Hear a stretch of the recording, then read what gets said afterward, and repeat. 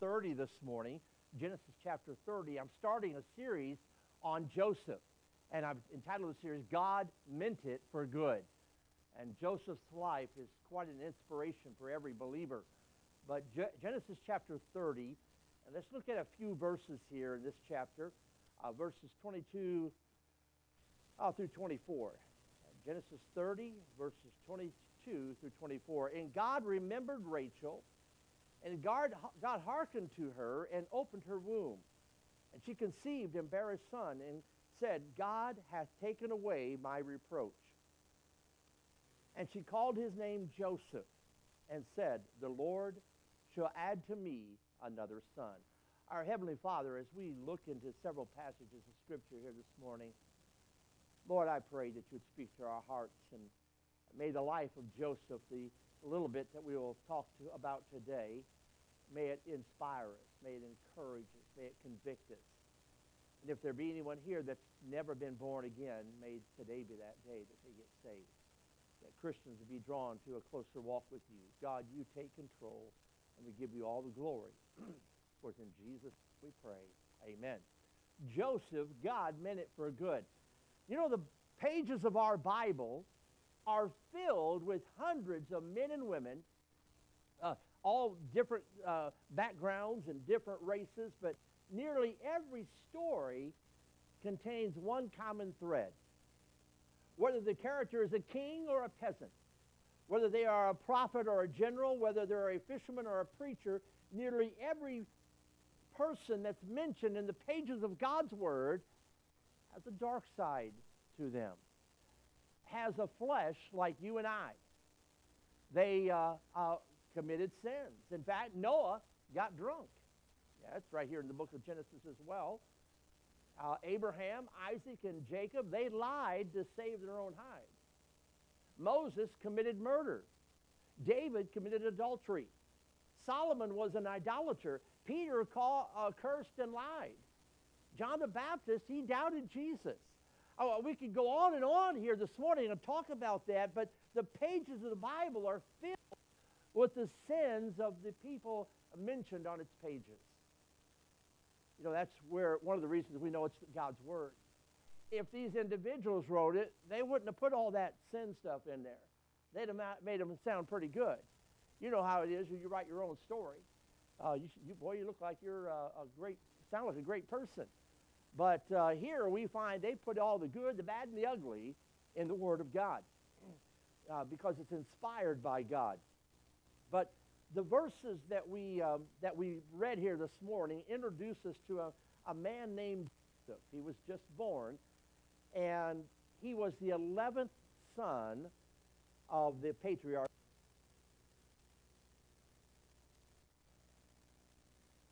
Joseph lived to be 110 years old. Now, that's not, there's others that live longer than he did in the Scriptures. But there's not a single sin attributed to this man in the Scriptures. Now, that is an amazing thing.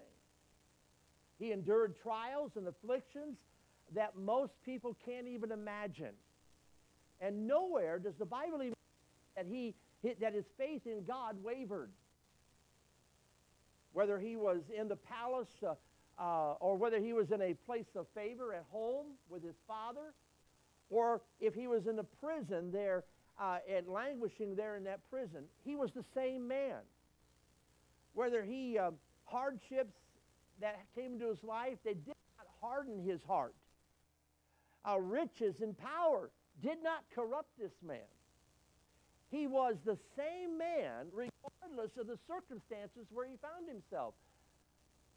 That's important, isn't it? How about us? Are we the same? You know, the couple that drives the church, and boy, they're at each other's throats, and they're getting angry and loud, and then they get at church, they open the door and say, hey, brother, smile on their face. Just changed instantly. But they didn't change the heart, did it? No. This man was the same at home as he was at church. He was the same in every circumstance that he faced. Joseph was truly a unique man. And perhaps this is why the Holy Spirit gives such a large place in the Scriptures here. The same as 14 chapters about Joseph, and then yet there are 25% more verses that are dedicated to Joseph's life. He's mentioned 4 times in the New Testament. We won't take time to read them. Some are just a little footnote about his name. Acts chapter 7, you remember that in Acts chapter 7, where Stephen was or right before he was stoned. He was preaching that powerful message, and he used Joseph in his message, talking about his character and all how God used him.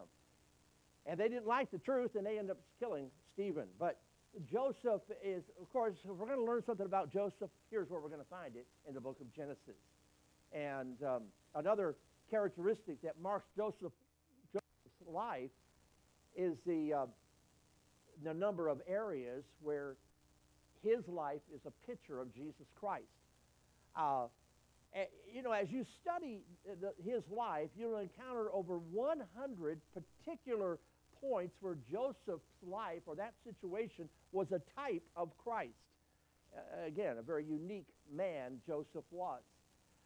Perhaps we will look at a few of those as we get through studying his life. But besides being a godly man, besides being a type of Jesus Christ in the Old Testament, the study of Joseph's life is valuable to all of us.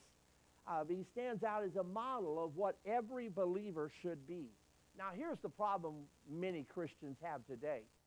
We compare ourselves to others. I remember before I got saved, I did that. I looked at other guys around me in school, and I thought, you know what, I'm pretty good. Well, that guy, he's a rascal. And he's horrible. I don't do that, what he does. I mean, we are pretty good at eyeing the problems of someone else. But we looked at ourselves as being pretty good. And Christians do that a lot, but so do the unsaved. It wasn't until I came to the realization that I was a lost sinner bound for hell, that there was no favoritism. I didn't earn points by my good deeds, that the only way to heaven was through Jesus Christ. And I'm thankful for that.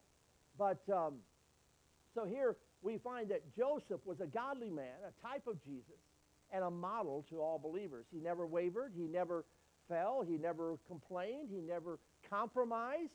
He never lost his power with God. He stood his ground for the glory of God in many terrible situations. If you know the story of Joseph, you'll know what I'm talking about, but we will get to some of those in time. But his life demonstrates the triumph of faith in the face of problems and trials and tribulations in life. So beyond all of that, one of the greatest aspects of Joseph's life is how clearly the hand of God is seen on Joseph. The providence of God is on display throughout the narrative of Joseph's life. In every event in the life of Joseph, God was busy fulfilling Romans 8:28, where it says, and we know that all things work together for the good to them that love God, to them who are the called according to his purpose. Joseph, though that had not been written yet, he was seeing that fulfilled in his life, how all these things work together for his good. And I'd like for us to spend just the next several Sundays, whatever it takes, to talk about Joseph. And I'd like to look with me at chapter, keep your finger there, but look back at chapter 50, Genesis chapter 50 and verse 20. This is kind of the text of the theme of the series here. Genesis 50 and verse 20 says, but as for you, ye thought evil against me. I'm sorry, so I'm still turning there. Genesis 50 verse 20, but as for you, ye thought evil against me, but God meant it unto good. And that's what we're going to see here. All the things that happened in the life of Joseph, God meant it for good. And to bring to pass as it is this day, to save much people alive. So I want to take the life of Joseph and preach about that theme. God meant it for good. You and I, as we go through some of the trials that we face, I'll be honest, it's hard for us to see any good in some of those situations. But after we have lived our lives as a Christian, and we're able to look back, and maybe it'll be in glory, we'll see that all things did work together for our good. that God was manipulating, planning, working on our behalf. And so, again, we're going to see how he did this in the life of Joseph, and know that the same God that Joseph served is the same God that you and I serve today. So with that in mind, let's look at this, what I've entitled this message here, the first one, don't let your past define you. Don't let your past define you. I'm sure there's not a huge crowd, but there's some of us here that wouldn't really want all of our past put on the screen up here for everyone to see. Now, this was when I was 10 years old. Oh, yeah, there I am, still in the cookie jar there. And let's skip that. And we get to our teenage year. Oh, my, let's skip some of that. We wouldn't want it all of our past. Now, maybe some of you here got saved out of a life of sin, and you got things in your life that you don't want to share with everybody. The good news is this. You don't have to let your past define who you are today. And Joseph is a great illustration of this. We hear a lot in our day about dysfunctional homes. I realize that homes today are in turmoil for sure. Divorces, sins of all kinds, absentee parents, among many other evils. These things have left the home in tatters. Is it any wonder we see some of the things happening in our world today? The home is being attacked. The philosophies, the truth of God's word is being blocked out. And we have people who are doing things beyond our understanding, wicked things. I mean, just another illustration yesterday afternoon. At least 9 people killed. Man, just how can they do that? Well, there's no sanctity of life today. There's no, life. They have no respect for life. They're not taught the things of God.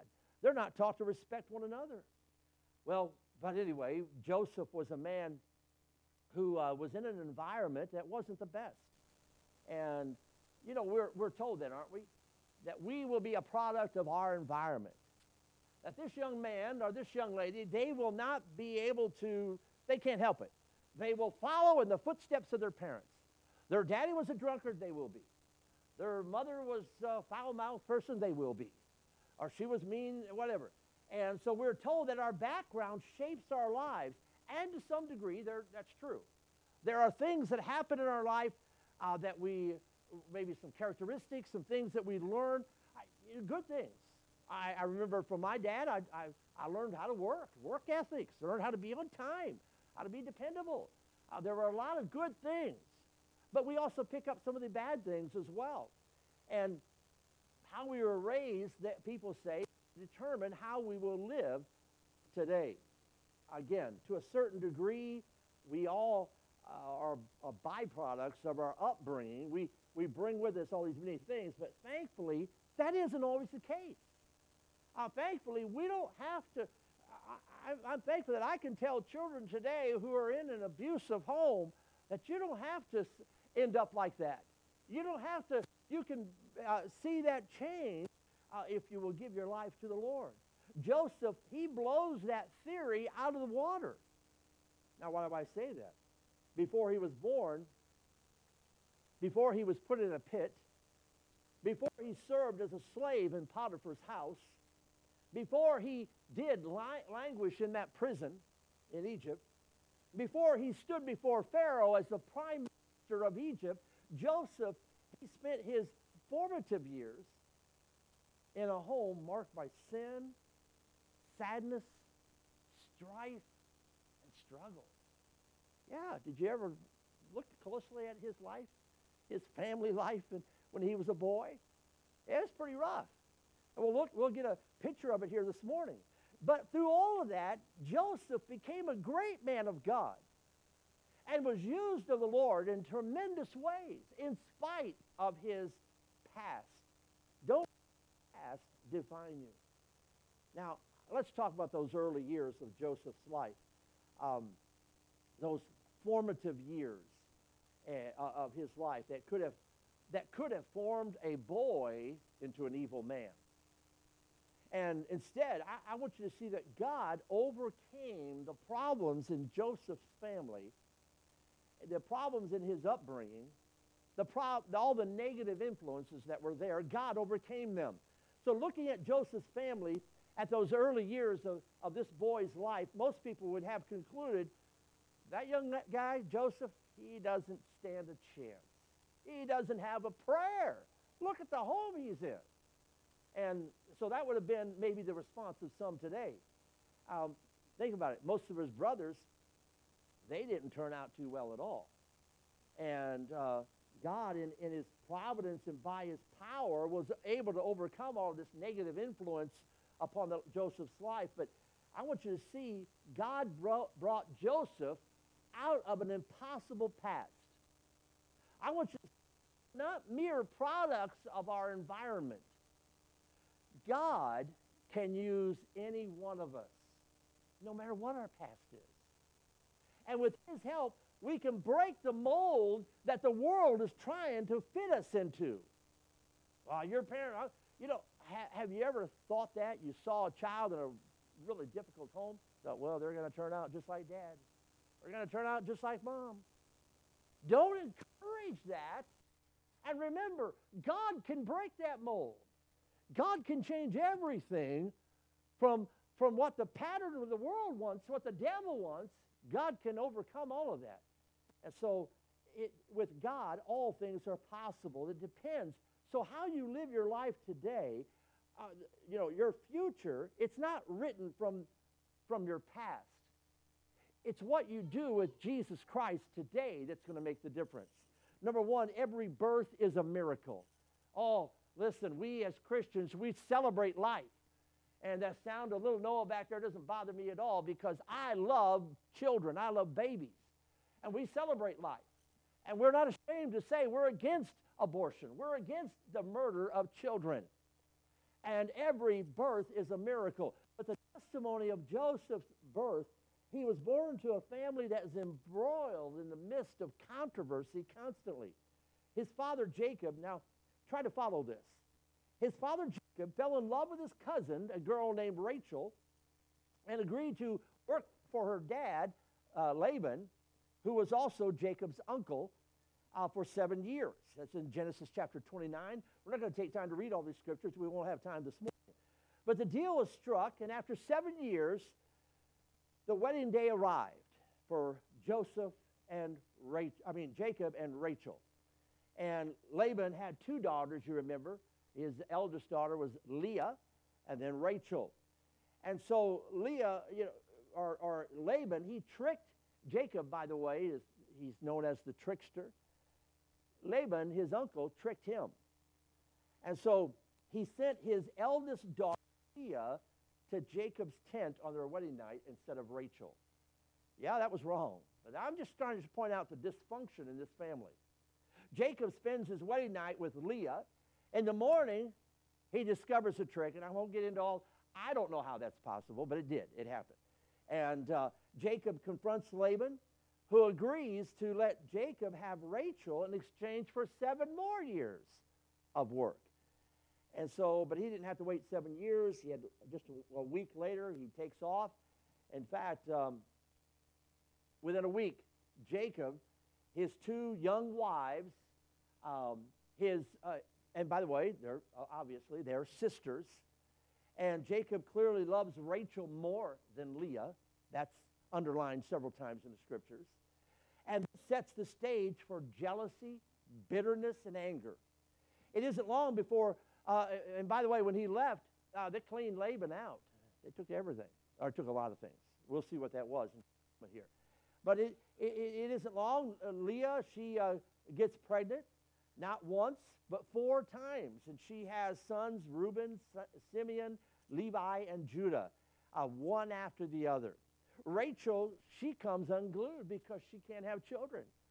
And that was one of the worst things that could happen to a young woman at that time, was to be childless. So she takes matters into her own hands. Again, dysfunction. And she gives Jacob her handmaid, Bilhah, to have children in her place. That was never God's will. That was never God's plan. But remember, she's taking things into her own hands. Bilhah has 2 sons, Dan and Naphtali, in Genesis chapter 30. And Leah sees this, and now she is uh, isn't having any more children. And so what she does, she gives her handmaid Zilpah to Jacob. By the way, Jacob, where's his backbone? Where's he going to stand and say, this isn't going to happen? But he goes along with all of this, and he's pretty passive. We'll see as we go through this. And so she gives him Zilpah and to have children. Genesis chapter 30, verse 9, she has two sons, Gad and Asher. And after a time, Leah has herself three more children by Jacob, Issachar, Zebulun, and a daughter named Dinah. And that's in, again, Genesis chapter 30. Now, are you confused yet? I mean, this is a mess. You talk about a soap opera. This is beyond that. And so Jacob has 10 sons, one daughter, two wives that are sisters, but his wife that he loves is Rachel, and she still hasn't had a child. So God, in his providence, hears Rachel's prayers, her pleas for a son, and that's when Joseph is born, Genesis chapter 30, verses 22 through 24, we just read earlier. And then it's amazing that anyone could survive the pain and the turmoil of those years with that family. I mean, their integrity and their emotions, to come out of that with all of that intact is just profound. That Joseph was the man he was, who was brought up in a home like this. And so look a moment at some of the events that marked Joseph's life. We've already talked about the problems at home. One man with children by four women living under the same roof. Boy, it's definitely a recipe for trouble. And add to this the fact that Jacob obviously loved Rachel more and let it be known than the other women, and you have trouble enough to go all around. Then at a young age, Joseph and his family make a hasty departure from their grandfather, Laban. They flee away under the cover of darkness, as I mentioned already, because Jacob has cleaned out his father-in-law, and his father-in-law is now chasing him. And so imagine the fear as your grandfather chases you, not just because he wants to say goodbye, because he wants to do some bodily harm to your dad, Jacob. And so he overtakes the family. He has some pretty harsh words with Jacob in Genesis 31. Laban accuses Jacob of stealing his household god. Jacob denies this, but it turns out Rachel did this. She had stolen these gods. And she lies to her father to cover up her theft. Jacob and Laban, they make a covenant to stay away from one another. It's interesting, you read this, it almost sounds like a blessing, but it wasn't a blessing. Pretty much what Laban is saying, you stay away from me, I'll stay away from you. And pretty much a threat, if you don't, you're dead. And there's a threat of... And as you travel, word comes that your father's brother Esau, that he is coming out with a lot of men to meet your family. And you're thinking, well, this is nice, I'll get to meet my uncle. No, these aren't good conditions, because Jacob had how he had treated him in his youth, and tricking him, lying to him, deceiving him. So Jacob divides his flocks. He tries to give a bribe to his brother Esau in Genesis 32. And then Joseph's older sister Dinah, she is raped by Shechem, and two of his brothers, Simeon and Levi, they tricked the men of the city, and the Bible tells us they eventually killed them all. This is two of Joseph's brothers, nice guys. But they killed all these men in that city.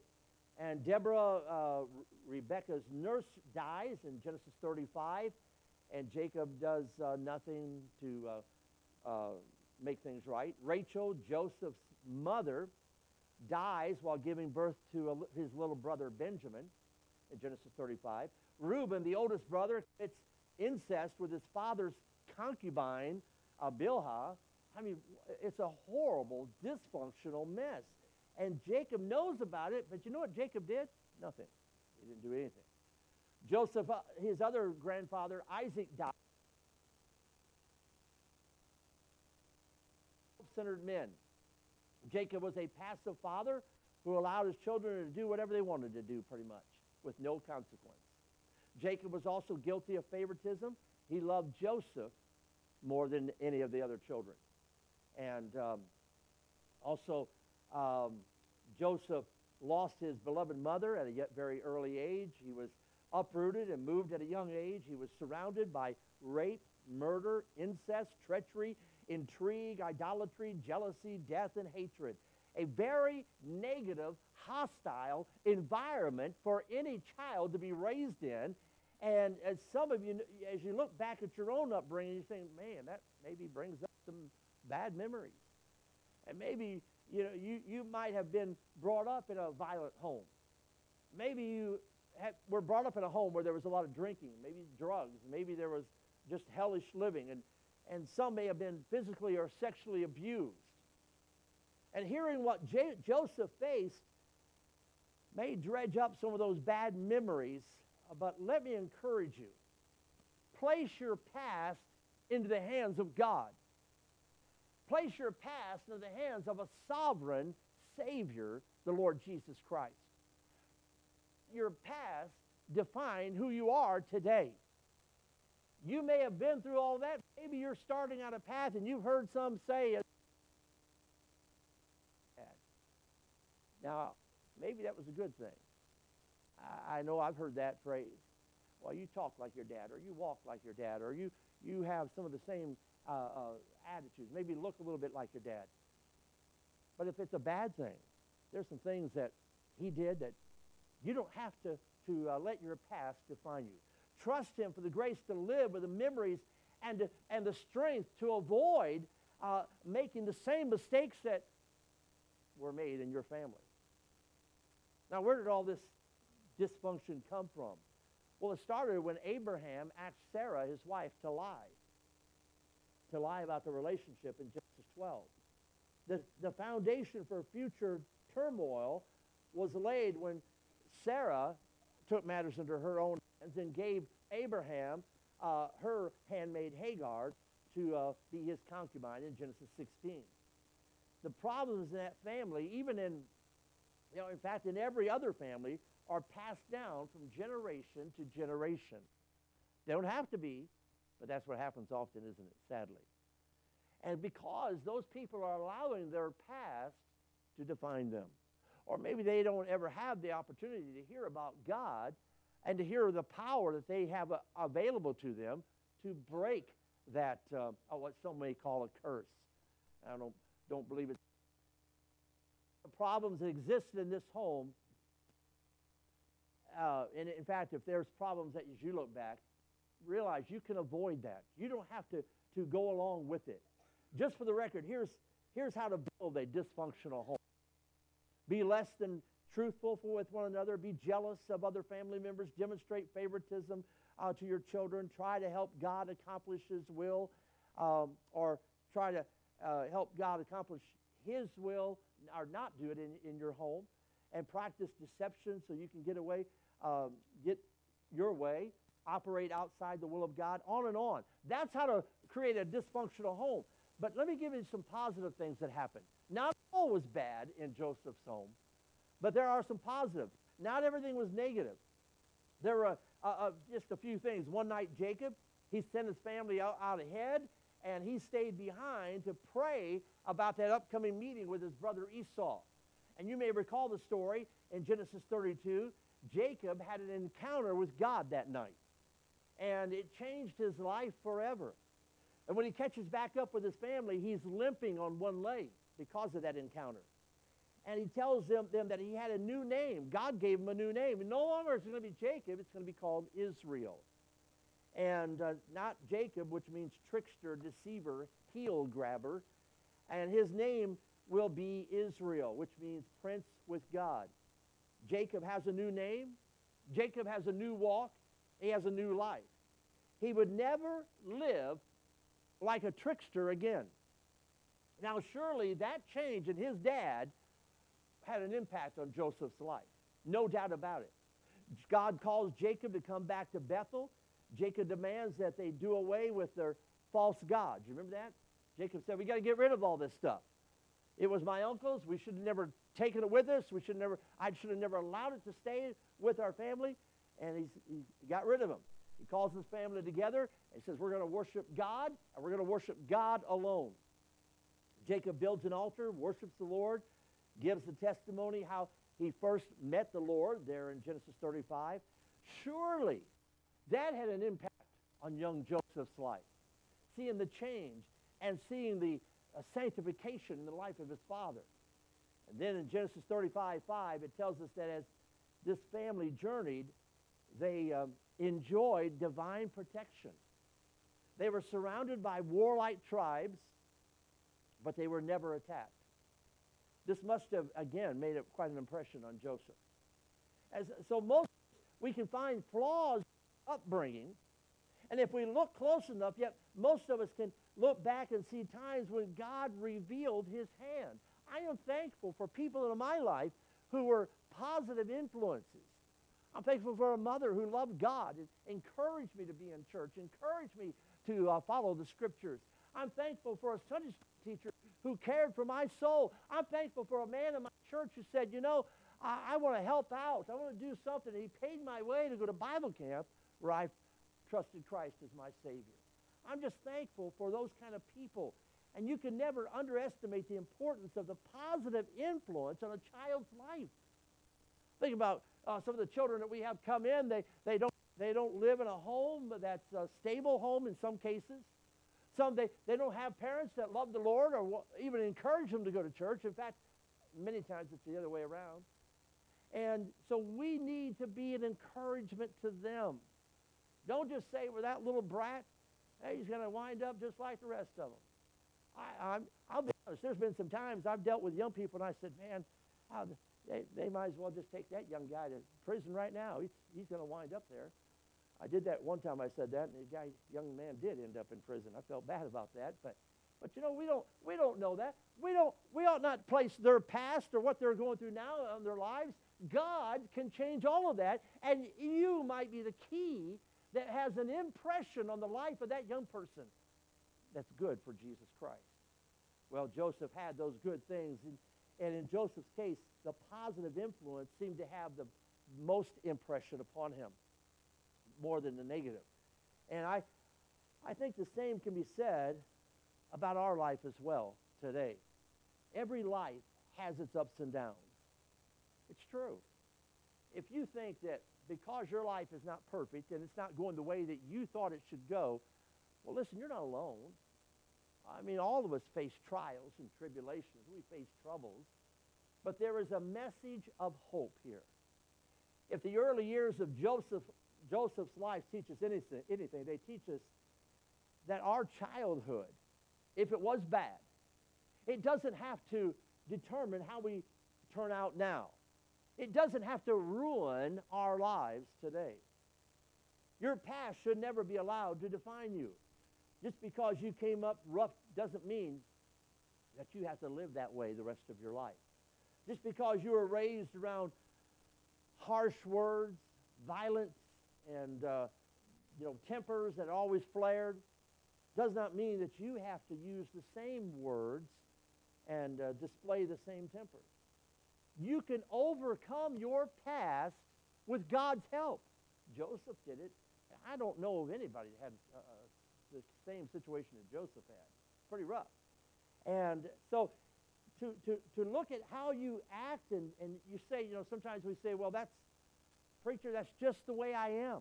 That's just the way I was raised. That's a cop-out. For you to say to someone, well, I can't help it, I was raised that way, that is a cop-out.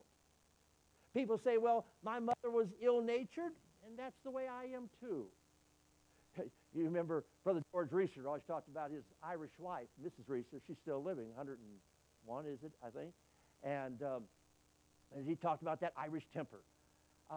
But that's not that doesn't have to be passed down from generation to generation. By the way, I've never seen that temper in her. She's always been such a sweet lady with me. Maybe Brother George brought that out of her. Very possible. And so here, it's how you choose to be. It's not the way you can't help it. It's how you choose to be. Others say, well, my parents were negative and so am I. Can't help it. No, it's how you choose to be. Others say, well, a bad temper runs in my family, and I guess I come by it naturally. No, it's how you choose to be. To blame your actions on people, on family in your past, is nothing more than a smokescreen for a heart that refuses to repent of your sin and get right with God. You choose. God will change you if you let him. God will work in your life if you seek him. And so, what if people like Peter, Paul, King David, what if King Josiah, what if they had adopted the attitude of a lot of people today? Well, we can't help it. It's the way our family was. No, they never would have accomplished anything. They all had pain. They had problems in the past, and they overcame them. How? With the help of God and committing to doing what God wanted them to do. There is a message of home as well, not only hope, but home. If we take anything away from the home of Joseph, it is a truth that our homes should be sanctuaries of godliness. I'm going to have to wind it up right in this point here, and I'm running out of gas, but it's hard for me to speak today. But anyway, I also don't want to keep you too long, but let me leave you with this important truth. Every mother, every father in this room today should fall down before the Lord and ask for his help to have a godly home. A godly home. It should be a place where Jesus Christ rules. It should be a place where his praises are heard, where he is Lord, where he is honored at all times. Let me ask you, Mom, Dad, what do your children hear coming out of your mouth? I hope, I'm not pointing fingers because I don't know anything. I'm not trying to pretend that I know what's going on. I don't. But God does. But what do your children know?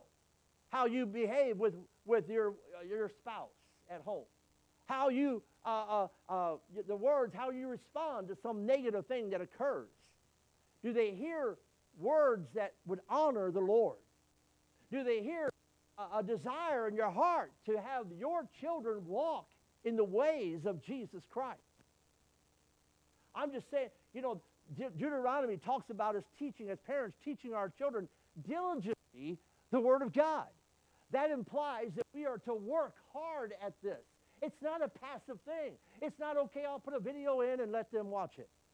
I'll put a tape on, and if you still have those things lying around.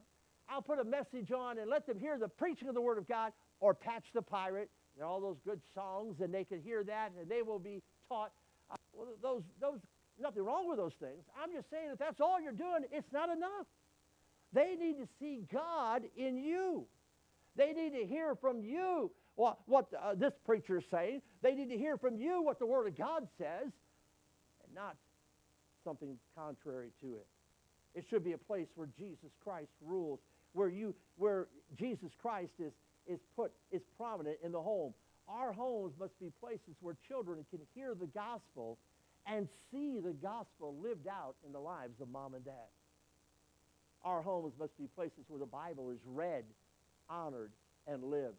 Yes, we may protest that they've taken the Bible out of schools, they've taken prayer out of school, they've taken the Ten Commandments down every public building, but they haven't passed a law that did that in your home. And you and I, we have a responsibility to our children, our grandchildren, to make a home that will honor God, that will make a home that will impact them, influence them for the things of Christ. So, is the Bible read? Is it honored? Is it lived? Our homes should be places of worship where Jesus Christ is lifted up.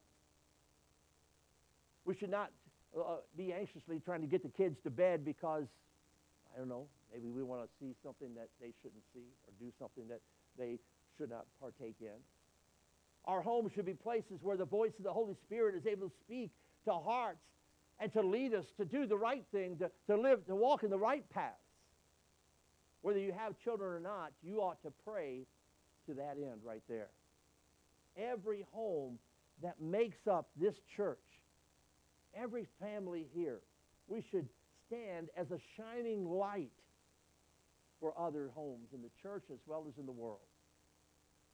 We should be, whether we like it or not, As a Christian, we are on a hilltop, and we are in a place where others are going to watch us. You go to work and you tell them you're a Christian, they're going to watch you. They're wanting you to mess up.